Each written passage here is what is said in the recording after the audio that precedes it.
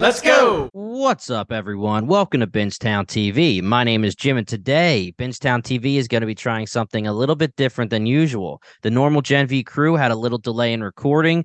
I think their episode should be out by tomorrow. So what I'm going to do is Bingetown TV's first ever solo cast to hold you guys over until the review drops in the next day or so.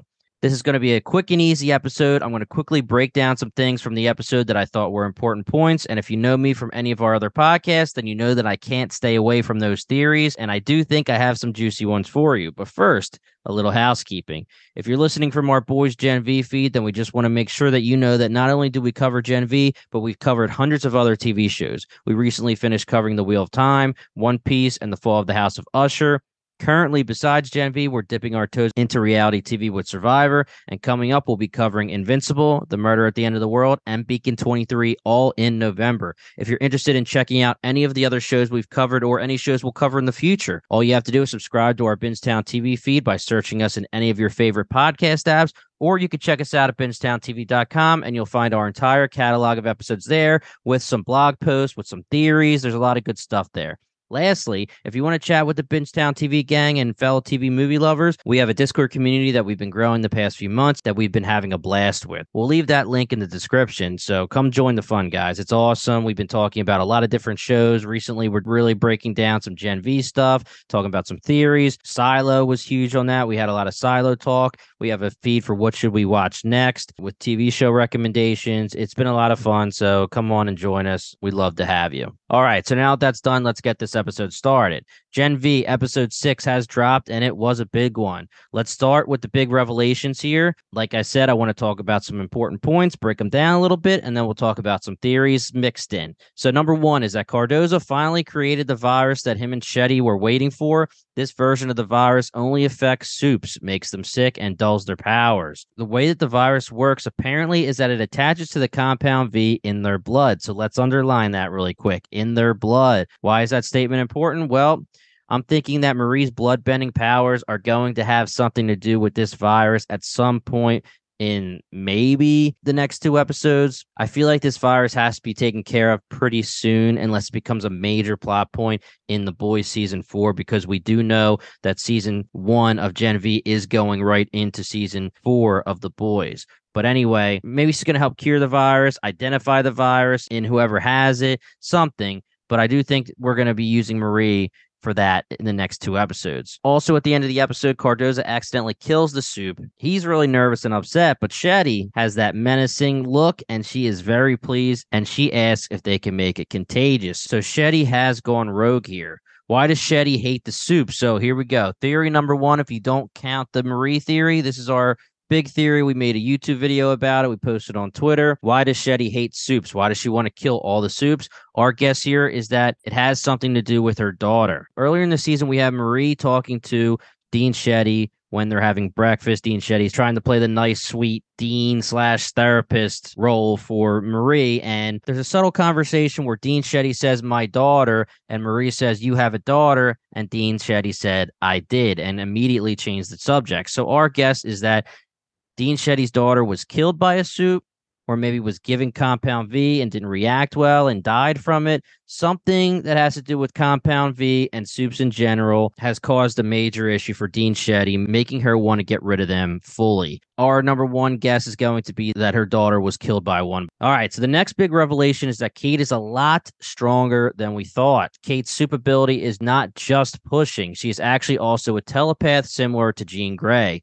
So I talked about this in a YouTube video as well. I haven't had a chance to be on the podcast, but I have been throwing my theories out on YouTube and Twitter. And I said that I thought that Kate was a lot stronger than we were realizing, and that she's actually been having her powers dulled by the virus. My guess was that Dean Shetty was giving her a beta form of the virus that was dulling her powers. I was kind of right, because we find out in this episode that Dean Shetty visits her and starts giving her pills. So we know that the pills are kind of recent for her, since she's been to Godolkin a little bit before Godolkin. I still think that the pills might be an early form of the virus or a different version of the virus or something like that.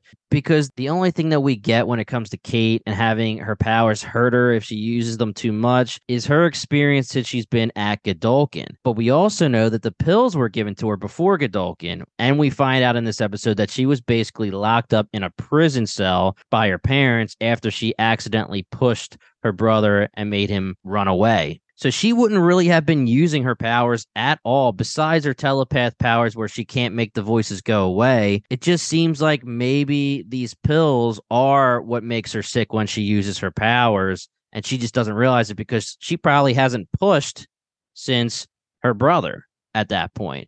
And whether it's unreliable narrator or not, Kate telling us that using her powers too much hurts her, she could be thinking she's telling the truth because the pills were giving to her ever since she has been pushing. But anyway, like I was saying, we find out in one of her memories that Dean Shetty visitor gave her the pills, dulls her powers, so she's not a telepath technically when she's taking the pills. Now, here's something that I want to bring up really quick, okay? Why is this scene important? Well, number one is that it seems to me that she may be primed for a redemption arc and she's being set up to die. I think that she's honestly been revealed to be way too powerful to survive into The Boys season 4 or into Gen V season 2, which has been confirmed and greenlit. There's plenty of overpowered soups. We know Newman can pop heads. We know that Marie is super overpowered, and we have our own theory that she could take down Homelander if she was trained enough because of her bloodbending abilities. They're pretty broken. So it's not like Kate's the only broken person, but we thought she was super overpowered with just the pushing power. And now we know that there's a lot of other things going on here with her powers. We know that she can literally suck people into her mind and her memories, and there's just so much that goes on with this. I mean, like I said, think Jean Grey, think the Phoenix, not fully the Phoenix, but something like that. So I don't know. I just think that she might not be able to make it past season 1 just because of her character arc. It seems like she is set up for the redemption and for the death. The big sad death at the end of the season will be Kate. That's my on the board guess. All right, so now for the rest of the episode, just a couple points here. Emma gets her memories back. She goes right to Sam, and they go and do the deed. Sam doesn't believe he deserves her, but she is going to ride or die with him. All I have to say about that is the relationship in the show is awesome. Like I said, I haven't had a chance to be on the podcast, but they talked about it. Dave and B. Toms and Paul, they all talked about the fact that it's just been amazing this entire season. We do like Jordan and Marie as well. They are awesome. But just so many scenes with Emma and Sam have been amazing. I loved the last episode where they didn't have their memories and Sam was saying, I'm going to remind you that you're a hero. It's just money. So most of this episode does take place in Kate's mind. Her powers are going haywired. Like I said, a little OP there. And they all get stuck in her head. Okay. And when I say they, I'm talking about Marie, Andre, Jordan, and Rusty. Bad luck for Rusty. Now, here's the big things that come out of these scenes. All right. So we find out that Andre was sleeping with Kate while Luke was still alive. Not a good look for our boy Andre. Okay. It was pretty much a guess that we had because it just seems too obvious that they just jump right into a relationship. It seems like they had some feelings for each other. And I hate to keep bringing up my YouTube videos, but we did say this where it's the cliche best friend and girlfriend after the boyfriend / best friend dies. But again, not a good look for Andre and Kate. We also find out that Kate was pretty much planted with Luke. So we do need to learn more about Kate and Luke. We do know that she was being manipulated by Shetty and she was planted. Did she actually love him or not? I'm guessing she did. I think she loved him. I think she came to care for him. I think she came to care for the group a lot, but she was just being manipulated, and it's a shame. But obviously, Marie and Jordan didn't have a good reaction to it. But then another scene we get, another memory we get is Jordan Lee. They're witnessing Luke attempt to get the truth from Brink. We find out that Luke has done this many times. So Jordan Lee hears it. They walk in, and they don't know what's going on. And Brink basically insinuates, and then Jordan Lee thinks that Luke is getting super dosed with V. Of course, Jordan Lee says, how do I get some of that? They're super naive in this memory. Didn't realize it was anything more nefarious than just super dosing the number one and making the next Homelander. But the big thing here is that Jordan Lee does end up helping Brink subdue Luke and then kept the whole thing a secret in return for a TA job. So that's how we find out how Jordan Lee got their TA job. All right, next memory here is Luke receiving his blood transfusions from Sam in the woods, and Luke did not realize this at all. So in the woods, not only were they testing on Sam, but they were bringing Luke knocked out into the woods and augmenting his powers with blood transfusions from his own brother, who he thought was dead. He would be in this room, he would wake up, he would freak out. Kate would be in the corner. She would tell him that his brother is dead and put him back to sleep. Crazy stuff. There's all these theories out there about whether Sam has extra powers, whether he's similar to Legion, and when I say Legion, I mean like another similar telepath to Kate almost, or if he's just like Queen Maeve. But if he has those psychic abilities, the transfusions could be how Luke was breaking through Kate's powers and seeing a young Sam and having Sam talk to him. We still don't know why he was seeing a young Sam say, "Come get me, I'm in the woods." That could be Sam using his powers. That could be Luke using his powers. That could be a connection between brothers. It could be a little bit of both. Or it could honestly just be that Luke's mind is going nuts because Kate just keeps erasing it and erasing it and erasing it, and he keeps getting memories back, and she just keeps on erasing it and basically breaking his mind. It could go either way. I'm not positive yet, so I'm not going to make any guesses, not going to put anything on the board. Our last memory here is Marie's memory with her parents' death and a manifestation of her worst fear. Her sister tells her she's a monster and she killed her parents on purpose. There's not anything like big revelation here. It's just that we know that this has molded and defined Marie, and she wants to become a good person, a good superhero, to show her sister that she's not a monster. And again, manifestation of her worst fear, her sister outright telling her, "You killed them on purpose. You wanted to kill them." That is not what Marie wanted to do, but it is her fear. All right, guys, I'm going to end this episode by saying Brian, Paul, and Dave, the boys, are going to have a full podcast about this episode dropping tomorrow. So be sure to check that out. If you guys like this single podcast, let me know.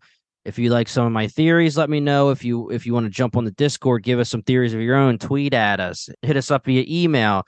Everyone who emails us, tweets at us, Discords us, we answer every single person back as long as we don't accidentally miss it. So throw some theories our way. Let us know if you think our theories are great or crappy. We love it all. We love to interact about these shows. The Discord link will be in the description. And if you're looking to support the podcast, the best thing you could do is hit that subscribe button and subscribe on our main Bingetown TV feed. That's all we ask. We love it. If you want to throw us a review, we love that too. We appreciate every single one of you guys. I'm dropping this episode immediately. And then tomorrow, you guys should all have another episode with a full breakdown from the Gen V crew. Once again, we are Bingetown TV, and thank you so much for listening. You're listening to the Geekscape Network.